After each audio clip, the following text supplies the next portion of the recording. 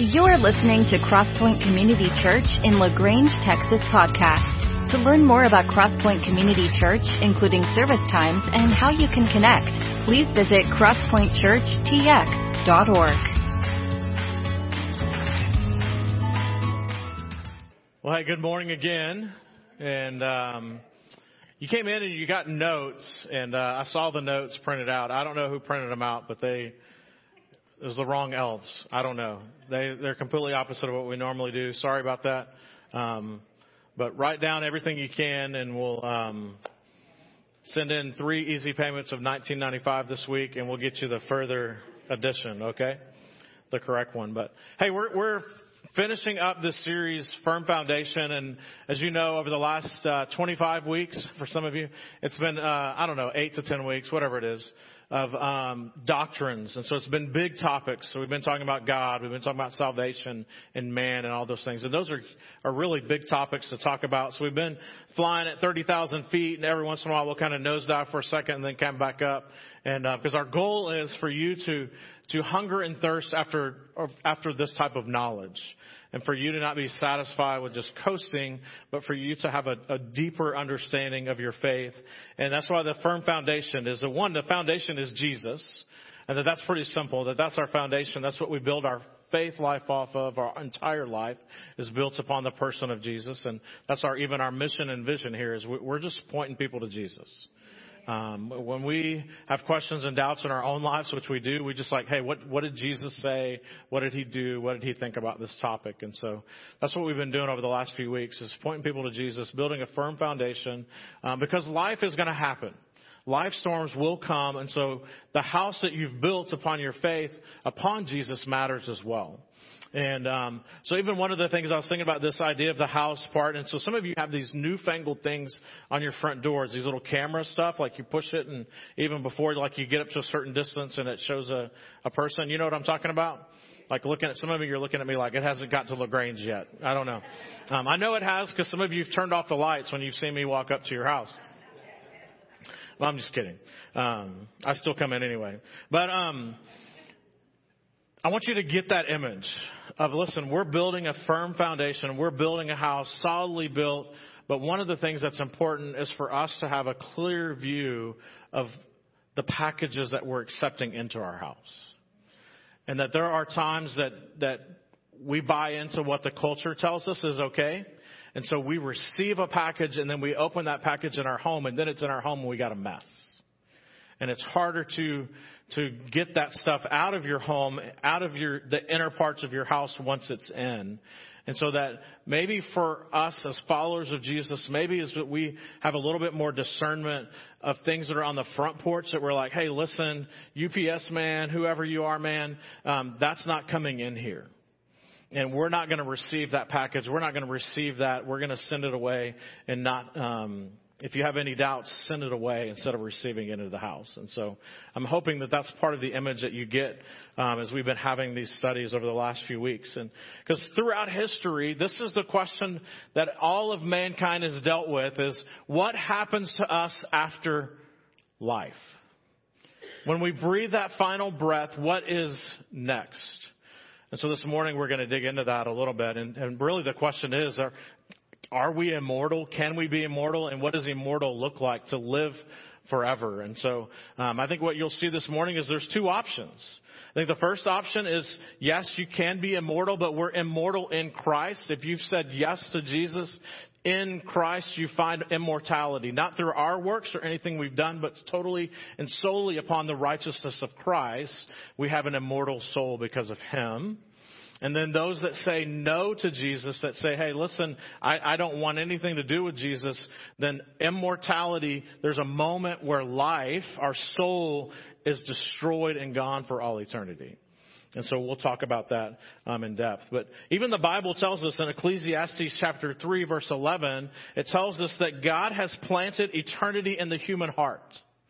In other words, that we long for, and we have this question of what is eternity? We want to live forever. And what is that? And I think it starts in Genesis, whenever God created the cosmos.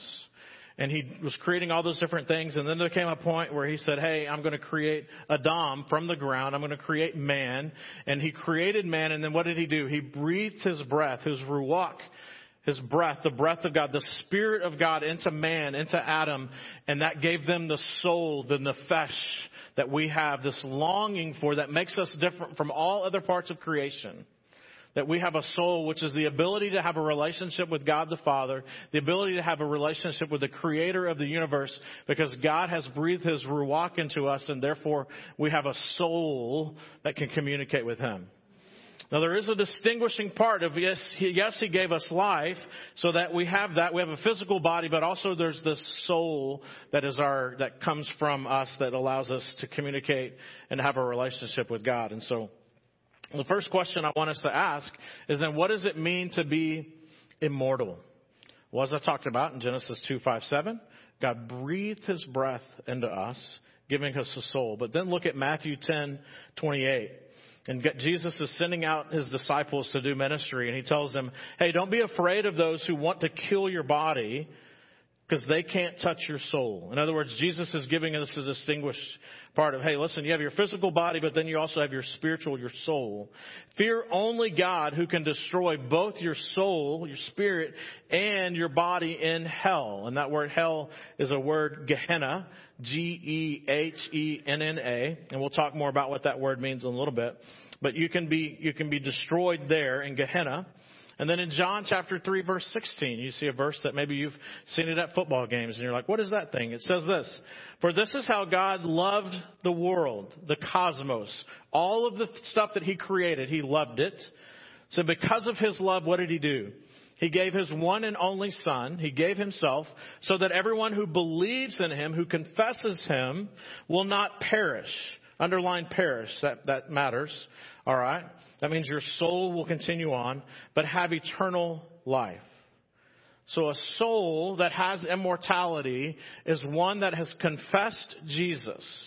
And in that confession of Jesus, you receive salvation and eternal life. Your soul will live forever because you're accepting the righteousness and works of Christ in that moment.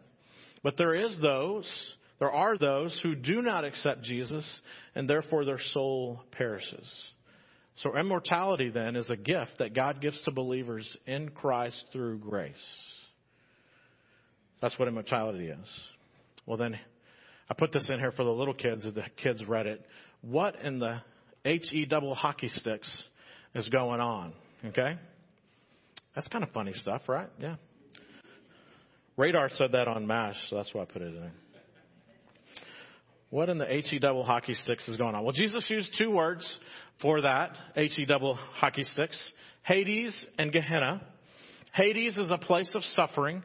You see in Luke chapter 17 that it's a place where whenever you don't say yes to Jesus, you go to this place of suffering, and your soul is conscious of the fact that you are not with God the Father, that you are not in heaven. So Hades is a place of suffering. And then Gehenna, all right, is another level, all right? And so at Gehenna is a place of absolute destruction. Some of you have maybe even heard the old term of like, hey, you're going to be thrown into the lake of fire. That's Gehenna. So there's a difference between Hades and Gehenna. So Hades is whenever someone dies and they haven't confessed Jesus, you go to Hades, it's a place of suffering. And you're conscious of the fact that you're not with God the Father. And then later on, Gehenna happens. There's a resurrection of all of the dead. And at the resurrection of all the dead, based upon your decision of yes, Jesus, or no, Jesus, if you're in Hades and you have not confessed Jesus, for all eternity, you're going to be thrown in Gehenna, the lake of the fire, and your soul will be destroyed. No eternal life. So there's the difference. Hades is this an Old Testament word, Sheol, Sheol, or a grave or a pit. And then afterwards they're sent to Gehenna. In Matthew 10:28 again. Don't be afraid of those who want to kill your body, because they can't touch your soul, your nefesh. Fear only God, who can destroy, wipe out, right, both soul and body. Where? In hell and Gehenna.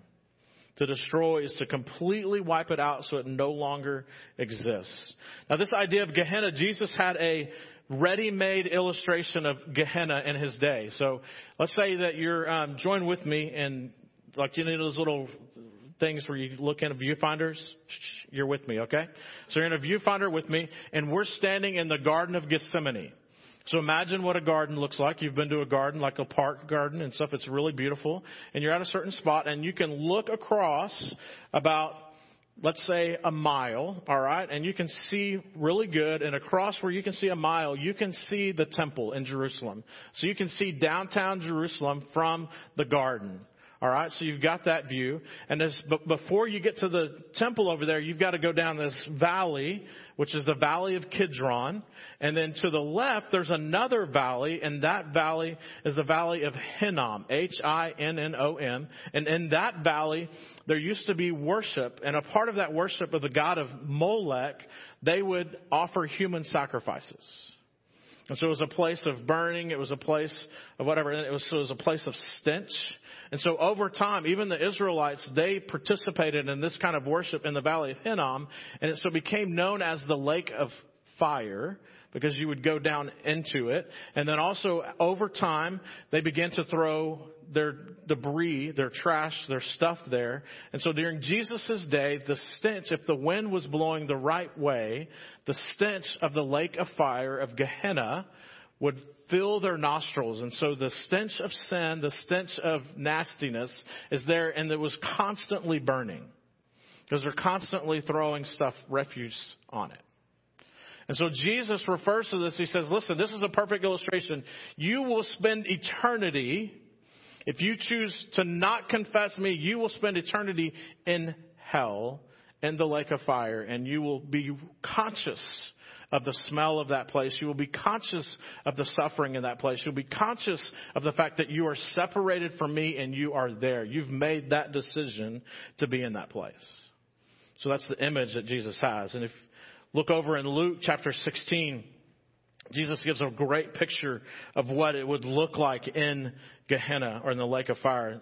Luke 16 verse 19 and following. Jesus says, he's telling a parable, right? A story. He says, there was a certain rich man who was splendidly clothed in purple and fine linen. So he's a prince. He's a king. He's someone who has authority. If he's wearing purple, has lots of money.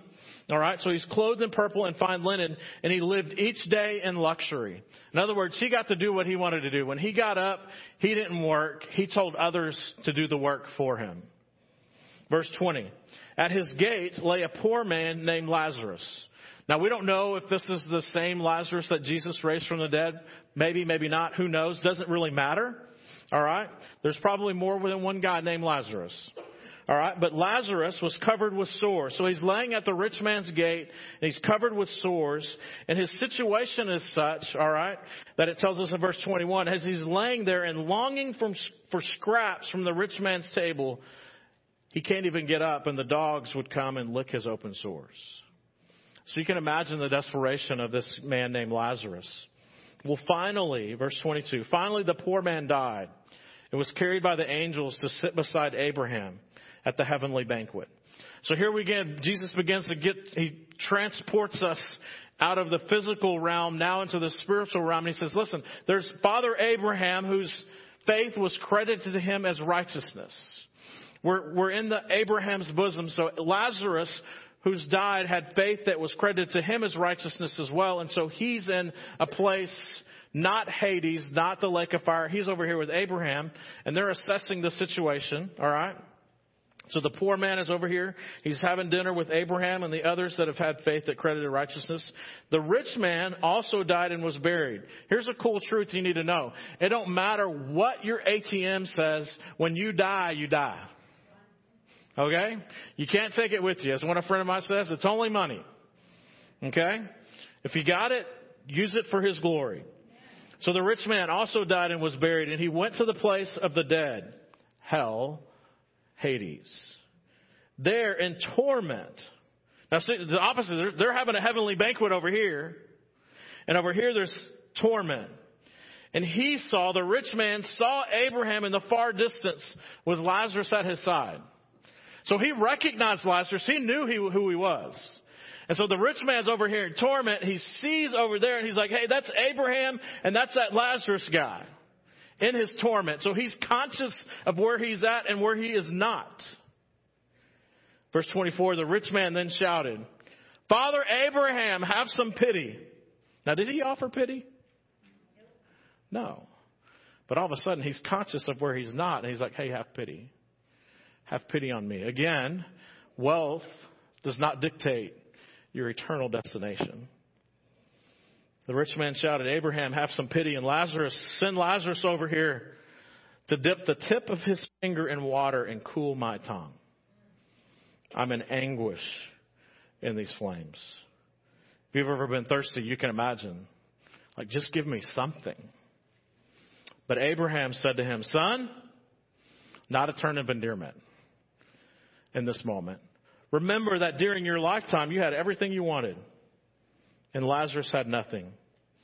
And so now he is here being comforted. And you are in anguish. And besides, there's a great chasm separating us. And no one can cross over to you from here. No one can cross over to us from there. So here and there. And there's a chasm so wide, there's nothing you can do, rich man, to get over here. Your deeds will not get you over here. And the rich man said, but Father Abraham, at least send him to my father's home. For I have 5 brothers, and I want him to warn them so they don't end up in this place of torment. But Abraham said, Moses and the prophets have warned them. Your brothers can read what they wrote. In other words, the truth is there. If they want to find it, the truth is there. Do they really want it? Are they seeking it? The rich man replied, no, Father Abraham, but if someone is sent from the dead, then they will repent of their sins and turn to God. Abraham said, no. If they won't listen to Moses and the prophets, they won't even be persuaded if someone rises from the dead. They could send a dead man back to life, and they'd be like, mm-mm. And we saw it, right? And Jesus raised Lazarus from the dead, and people were like, that was a trick. Come up with reasons to rationalize not having faith. A couple of things to think about. One is wealth doesn't equal eternal life. I mean, your decisions on whether Jesus is who he says he is or not determines your eternal life. So you're either here or you're here. And your faith is credited to you as righteousness. And in your faith that's credited to you righteousness, you get to be with Abraham, you get to be at the heavenly banquet, and you are conscious of the fact of where you're at and where you're not on either side of the chasm.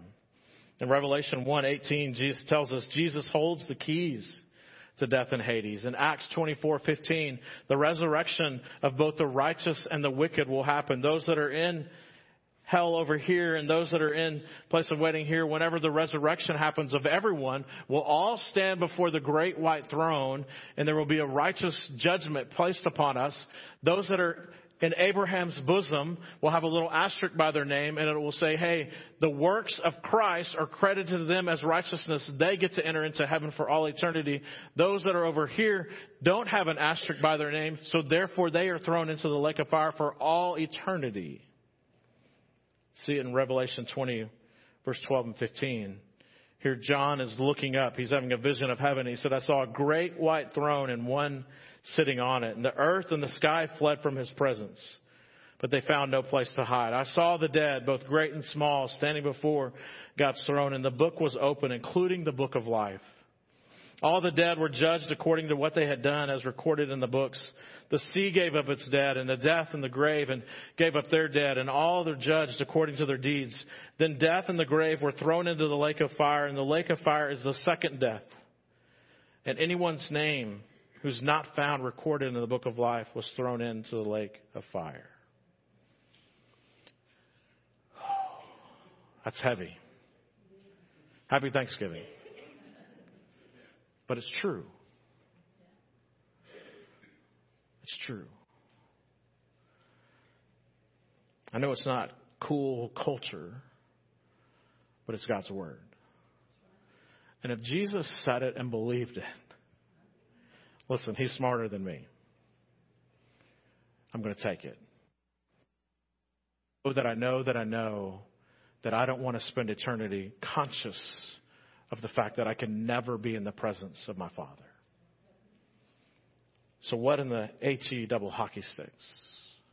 It should actually, for us as believers, when we understand that this is real, it should motivate us to be like, listen, the people that I love, this is not what I want. I want to sit down at the banquet. The people that I care about, the people that I do life with, I don't want them to experience this. I want them to know this. So what is heaven?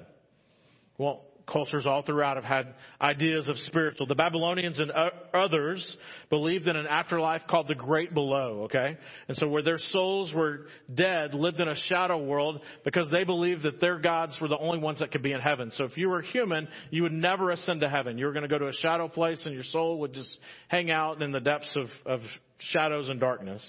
The Greeks and the Romans, some of you have been to school and you remember the Greeks and the Romans, mythology. And so those gods were associated with heaven and hell. And the god of Hades was the king of the underworld. And at death, gold was placed under the tongue of Greeks and Romans, placed under the tongue. So that would pay the ferry to get across the river so you can get to Styx and you could be judged by the three judges. Y'all remember that? You're like, oh yeah, that was stuff. Yeah, I remember that now. And then in Eastern religions like Hinduism and Buddhism, there's this process called reincarnation. Y'all have heard this. Y'all even know this is extremely popular today. There's a movement for the last 20 years called New Age spirituality, and it is based upon Hinduism and Buddhism, and this idea that over time you can purify yourself and you can reach nirvana. But the kicker is that at some point in your reincarnations, you have to have one life that is perfect. Good luck. Maybe that's why you can become a cow. I don't know if that's a perfect life, but when you have a perfect life, listen, that's a lot of work. So there's fear and work based on that. In Islam, life is a test from Allah to determine person's place in afterlife. And this is a whole other sermon, but just catch me here real quick. Allah and Yahweh are not the same. Okay? Allah and Yahweh are not the same. Some people will say, hey, their names are different. That's important. Yahweh's name matters because it's his character and who he is. Allah's name is associated with him and you can see his character and it's not Yahweh's. So Allah tests his people. The Islam teaches this. And so that if you reach the place that you need to reach to get there, the scales have balanced out, as they would say. Then each man, women, I'm sorry, you're not included in this. Each man will receive between 2 and 72 wives.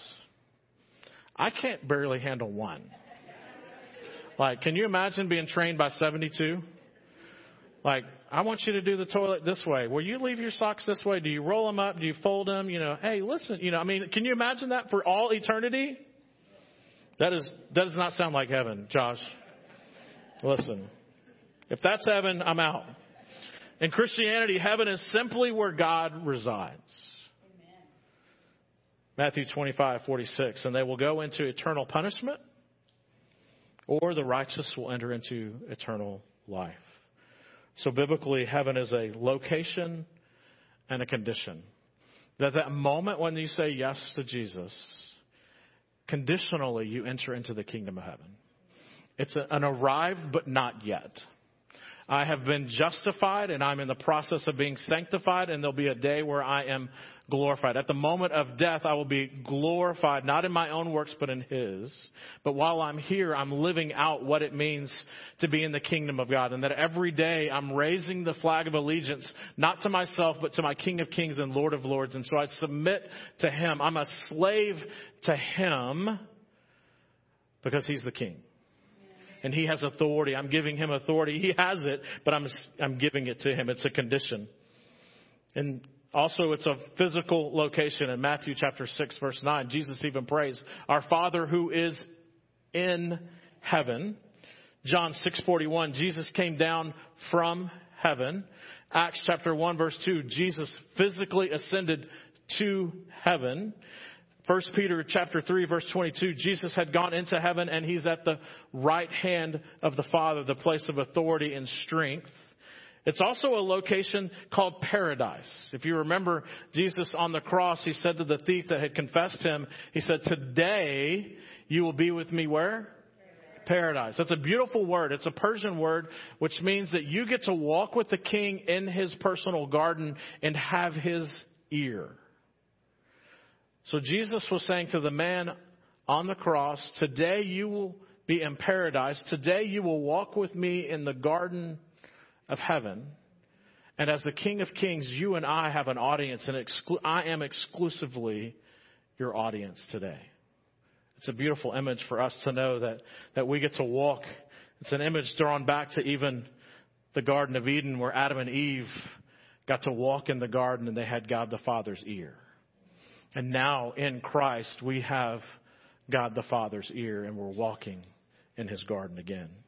Heaven is a place of rest in Hebrews chapter 4, verse 9. We get to be in the presence of God's fullness of his glory, his Shekinah glory. It's a place of purity in Revelation 21:17. It's a place of worship, not just singing, but a place of worship that we give God his worth and value in heaven. It's a place of fellowship where we're living life without wax there, that we're taken back to the garden, and where once we were separated from God and we were naked and ashamed and covered up, now in heaven we're naked and unashamed.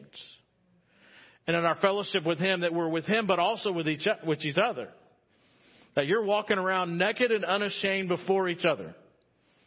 It's a pretty powerful image. That God's righteousness has so covered your unrighteousness that you can walk around others and not be ashamed because you have nothing to hide. I know we think physical, but it's all of our works and deeds are gone in him. And then also maybe, if not most importantly, we're in the presence of the Father and walking. We also get heavenly rewards. In James 1:12, there's a crown of life. There's 1 Peter 5:4, there's a crown of glory. In 2 Timothy chapter 4, verse 8, there's a crown of righteousness. There's even a crown of rejoicing in 1 Thessalonians 2:19, that every time that you share your story with someone and someone comes to and move toward Christ because of your story, you receive a crown of rejoicing because all of heaven rejoice over a life change. You also, all of those crowns mean nothing when you're in the presence of the Father. And so it even tells us in Revelation chapter 4 that God gives you all of these crowns. And then you get into the presence of the Father and you cast your crowns before him. And you say, these crowns mean nothing because I'm in the presence of God the Father. That is the greatest crown. That is the greatest gift that we can receive. Listen, every other religion teaches that heaven is a reward for your earthly efforts. That you're trying to balance out the scale.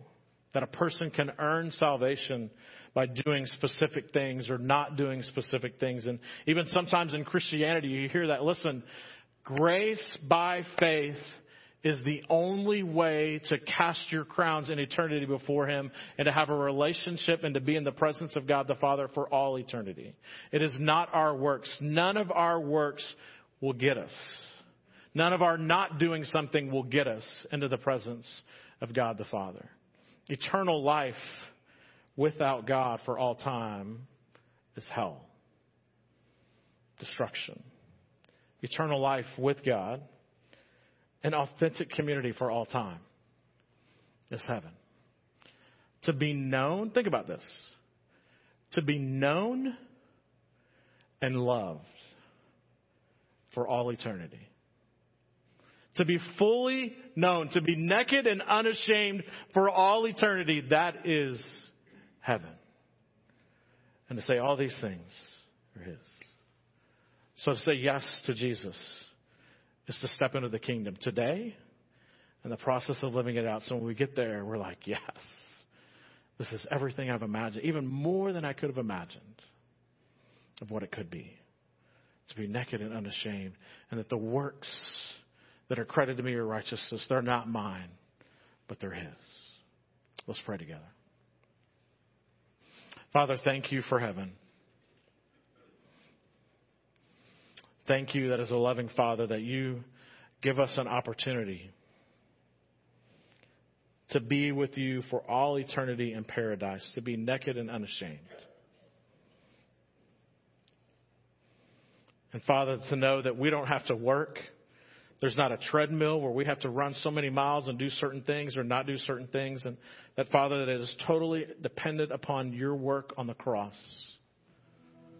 and the sacrifice of your life for us. For as your scripture tells us in John chapter 3:16, for you so loved the entire cosmos, all of your creation, that you gave the most valuable gift you could ever possibly give, which is yourself and your Son, Jesus Christ. And that through confession and saying yes to Jesus, that for all eternity we can have life and life to the full and life without shame in your presence. Father, I pray this morning that everyone that leaves this place and that hears my voice, that they would know, that their name is written in the book of life. And that when they stand before the great white throne and the book of life is opened up, it has their name with the asterisk next to it and say it's not in their works, but it's in Christ. My child can enter. Father, this morning, may that be true. It's in your Son's name that we pray. Amen. Thank you for joining us for the Crosspoint Community Church podcast. It is our prayer that this message was encouraging to you as you follow Jesus. For more about Crosspoint Community Church, you can find us online at crosspointchurchtx.org. Have a great week.